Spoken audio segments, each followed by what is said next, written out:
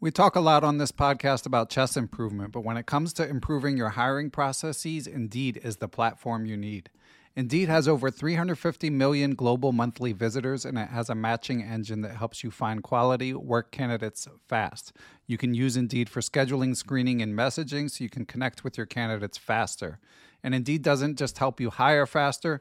93% of employers agree that Indeed delivers the highest quality matches compared to other job sites, according to a recent Indeed survey. Years ago, when I was running a chess teaching business, I found it hard to find good help, and I had to go through a lot of back and forth to even screen potential candidates. Indeed allows you to do those things efficiently in one place. Indeed's matching engine is constantly learning from your preferences, so the more you use Indeed for hiring, the better it gets. Join more than 3.5 million businesses worldwide that use Indeed to hire great talent fast. And listeners of Perpetual Chess will get a $75 sponsored job credit to get your jobs more visibility if you go to Indeed.com/chess. Just go to Indeed.com/chess right now, and you'll be supporting our show by saying you heard about Indeed on this podcast. Indeed.com/chess. Terms and conditions apply. Need to hire? You need Indeed. With Lucky Land Slots, you can get lucky just about anywhere. Dearly beloved, we are gathered here today to... Has anyone seen the bride and groom? Sorry, we're here. We were getting lucky in the limo and we lost track of time. No, Lucky Land Casino, with cash prizes that add up quicker than a guest registry. In that case, I pronounce you lucky. Play for free at LuckyLandSlots.com. Daily bonuses are waiting. No purchase necessary. Void where prohibited by law. 18+. Terms and conditions apply. See website for details. With Lucky Land Slots, you can get lucky just about anywhere. This is your captain speaking. We've got clear runway and the weather's fine, but we're just going to circle up here a while and get lucky. No, nothing like that. It's just these cash prizes add up quick. So I suggest you sit back, keep your tray table upright, and start getting lucky. Play for free at LuckyLandSlots.com. Are you feeling lucky? No purchase necessary. Void where prohibited by law. 18+ terms and conditions apply. See website for details. Hello again, listeners. Hopefully my relentless self-promotion about the new How to Chess Improvement Focused podcast has been effective and you guys are already aware of it. But just in case, we're dropping episode 2 here in the Perpetual Chess feed. You can hear last week's episode 1 with Grandmaster Eugene Perelstein in the very same place. This week we have Stjepan Tomic, better known as Hanging Pawns on YouTube, talking about how to choose an opening. But I did want to warn you all, this is the last time How to Chess will be shared on the Perpetual Chess feed. So in the future, if you would like to subscribe to it, you need to do so separately. I'll put the links in the show description. Whatever podcast platform you use, you should be able to find it now. So just search for How to Chess on Spotify, Apple Podcasts, and then give us a subscribe. If you can rate and review on Apple Podcasts, it makes a big difference, letting people know about this new endeavor. So without further ado, let's get to the show.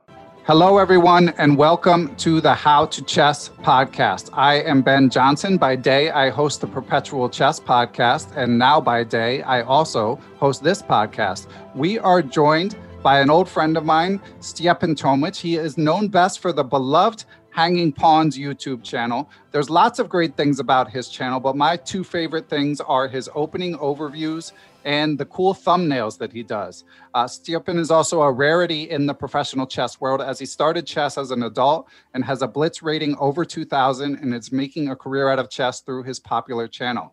But enough intro. Today, what we're going to be talking about is how to choose an opening. Stjepan, of course, is renowned for his great overviews of openings. So who better to tell us, give us some guidance? So Stjepan, we've got 10 minutes to discuss this. My first question for you is, how do we initially choose an opening? Let's get to it. Hi, Ben. Hi, everybody. Thank you for the great intro first. Excuse me. How do we initially choose an opening? Well, for most club players, I believe your first opening repertoire is what you start playing either by chance or what you see someone else play. So your first repertoire is going to be automatic, I believe. The question should be, how do we transition from our initial repertoire to something else?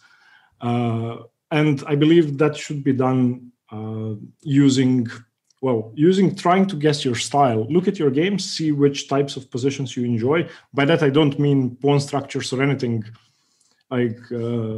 complicated. Just see if you like attacking or if you like defending, and then Google defensive chess openings, attacking chess openings, and you don't have to do much work to find something that you think will suit your style. The important thing, I believe, is once you choose something, stick to it. Whatever the opening may be, it doesn't really matter. Almost all openings are fine, especially for people on my level and a few FIDE points above my level. Everything's going to work unless it's an insane gambit or something.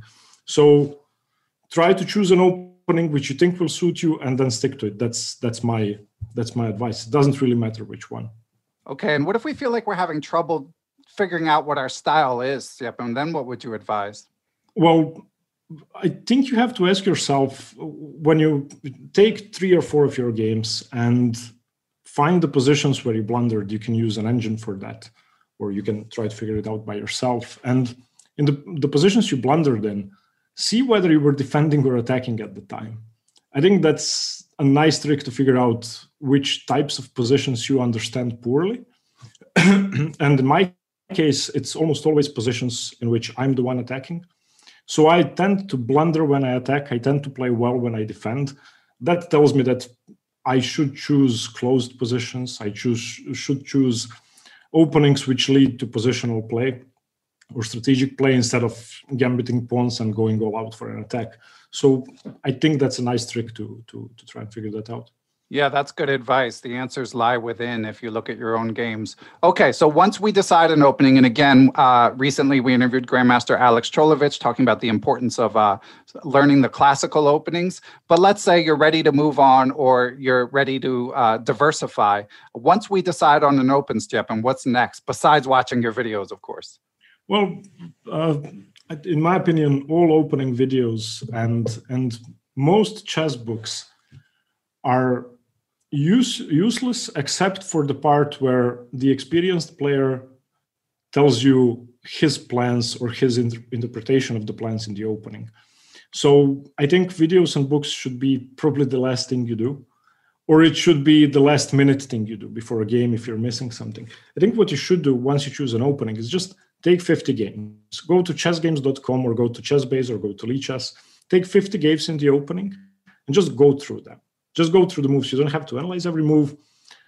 Look at the positions and try to list at least 5 or 10 different positions which occur often in those games. And then what I did during the COVID year, during the last year, I changed my repertoire about 10 times, and that's what I did. I would take 50 games, take 5 or 10 thematic positions and try to figure them out. I would try to guess myself where I'd like my pieces to go, which pawn breaks would I like to go for? Am I attacking? Am I defending? Which side of the board am I playing on? What am I afraid of? What's my opponent going to do? Once you try to do that for yourself, see what the players actually did. And if you like what you see, if you like what you understood, then go further. I think that's the most important thing. Try to look at games and figure out what should be done in any given position. So videos and books should be just supplementary at best. Yeah, first of all, we should say a pawn break, of course, is when you push a pawn in order to open a file. Usually the pawns would be locked when that happens. And Stjepan, across your material, I like the emphasis on learning to think for yourself. That's something, obviously I love Chessable. The spaced repetition is really helpful when it's time to try to remember opening lines, but that's not all there is to chess and certainly not all there is to openings. And then, Stjepan, so go ahead. No, sorry for interrupting you. What I meant to say is once you do what I think should be done first, books and videos are an excellent way to improve your opening repertoire. Once you get to a certain level in your opening, you need to memorize moves. You need to go through the lines. Some openings, depending on what you choose, you have to go 25 moves deep. So Chessable is great for that. Books are great for that. But that's not a good way to start. That's just going to confuse you and you're going to feel discouraged and quit.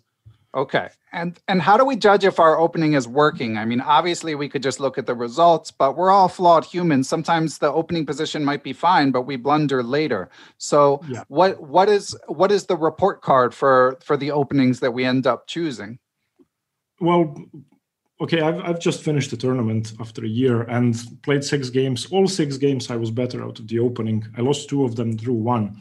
So you can pretty easily figure out whether you did well in the opening. That's not hard to do. You can just compare it with the book, compare it with Grandmaster games, and then you use the engine at about move 15 or 20 to figure it out. But the way to figure out whether your repertoire is working for you, I think you should ask yourself only one question. Am I happy playing these positions? I mean, there's one example. I play the Karpov Caro-Kann. That's knight d7 in the main line of the Caro-Kann. It doesn't matter. Anyway, I know the theory about 25 moves deep. Wow. And I reached the position 25 moves deep about 10 times against strong opponents, not in tournament play, but in training classical games. And number one, I didn't know what to do. Number two, I felt uncomfortable. And even though I knew it pretty well, I did badly.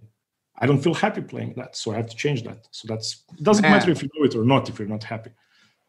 25 moves of theory down the drain, Stjepan. That's amazing. And that makes me wonder, and of course you're an interesting person to ask because again, your opening video intros are legendary for Cub players. They just provide so much distilled information. So they're super helpful, but that puts you in the unusual position of spending a lot of time on openings, partially in order to make your videos. But for the average club player just working to get better, how much time do you think they should spend on openings as opposed to all the other aspects of the game that also need work? Well, contrary to what most good players say, I'm going to share my opinion, which I honestly believe is correct. You should spend a lot of time on your repertoire at first. And during the first few months when you start studying it, every game you play, you need to analyze and dissect like a madman until you figure out what you did wrong in the opening. But after a while, you can just stop doing that. The Caro-Kann and the Semislav have been my repertoire for 4.5 years, and I don't have to do that anymore. I've played 2,400 players in those openings. I never do badly. So that stops after a while. But at start, I believe you have to invest a lot of time in your repertoire because if you get good positions, you'll have a chance to play well. If you don't get good positions, then that is just worthless. So invest a lot of time at start. And I don't mean memorize lines. I mean analyze games in those openings. Again, if you have time, take a game in the Caro-Kann. If you play the Caro-Kann, go over the game. That's way more useful than doing tactical training and positional training and endgame training all separately, because you're doing all of those.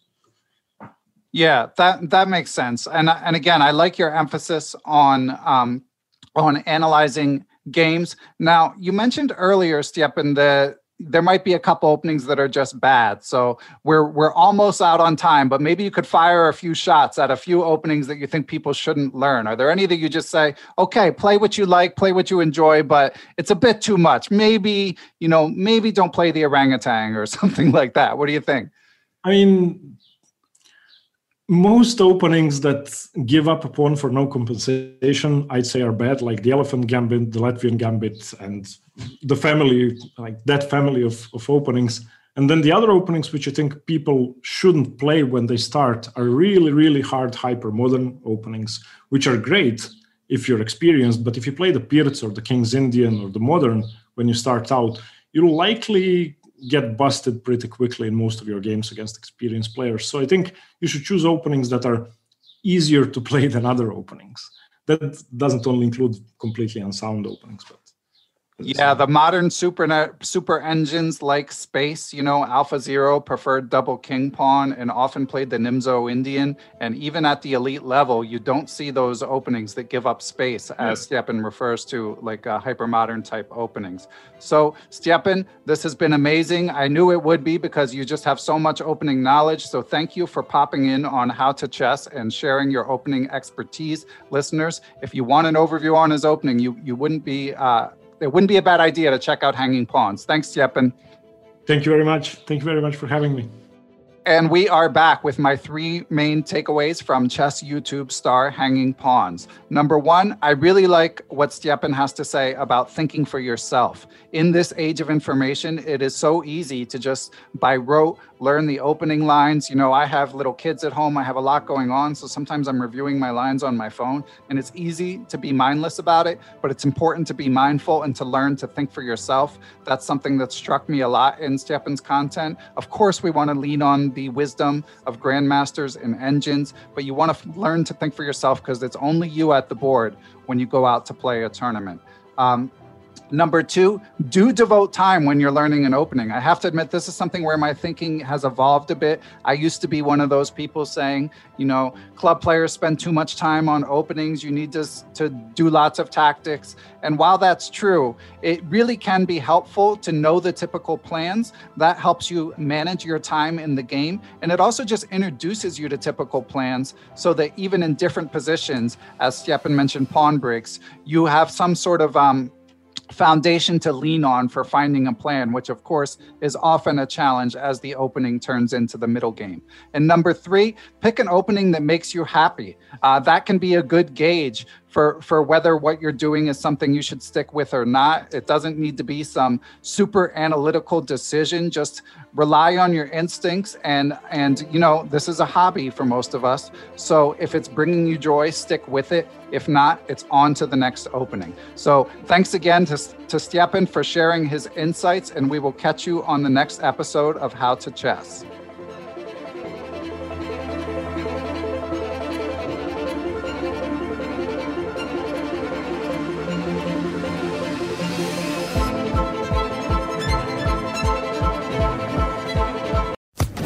Social Podcast Network. Lucky Land Casino, asking people, what's the weirdest place you've gotten lucky? Lucky? In line at the deli, I guess? Aha, in my dentist's office.